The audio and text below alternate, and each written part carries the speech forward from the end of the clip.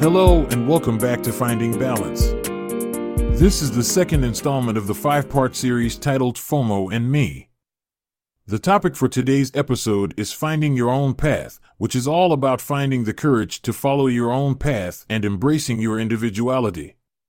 And you may wonder why finding your own path is important. Well, let's dive straight into it. The first thing you need to understand is that when you continuously compare yourself to others, you place yourself in a position where you constantly have to try to live up to someone else's idea of success. But success is subjective, and finding your own path means defining what success means to you. Consider this quote from Robert Frost. "Two roads diverged in a wood, and I took the one less traveled by, and that has made all the difference." This quote illustrates how taking the road less traveled can lead to a more fulfilling life. It's also helpful to understand the fear of judgment and how it can hold you back from finding your path. You may worry about what others will think of you if you deviate from the norm or pursue a less conventional path.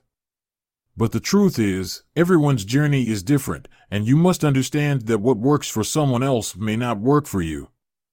This is a common reality. Many people have aspirations to start their own businesses, fueled by great ideas and passion. However, fear often holds them back from taking the leap of faith, especially when it means leaving a stable corporate job. They worry about being judged for pursuing something risky and unknown, and as a result, they may continue to put off their dreams. Only a brave few manage to overcome this fear and pursue their entrepreneurial goals.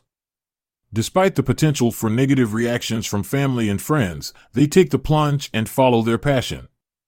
It may not be an easy road, but with persistence and determination, they eventually create successful businesses.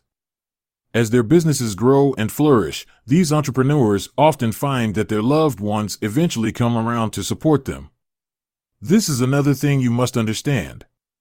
The key to success is to trust in yourself and your abilities, and not let the fear of judgment hold you back from pursuing your dreams. One more thing you must understand is that finding your own path is not just about the destination, but also the journey.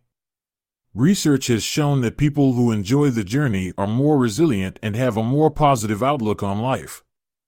A study published in the Journal of Happiness Studies found that people who were able to savor positive experiences had higher levels of happiness and life satisfaction.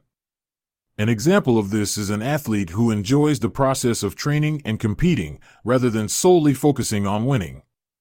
This athlete is more likely to bounce back from setbacks and have a more positive outlook on their sport and life in general.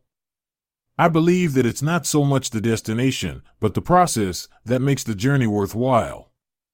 It's important to enjoy the process and embrace the ups and downs along the way. So here's your takeaway for today. Remember, it's okay to go against the norm and pursue a path that's true to you, and don't let the fear of judgment hold you back.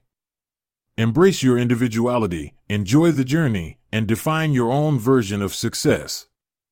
Well, that's it for today.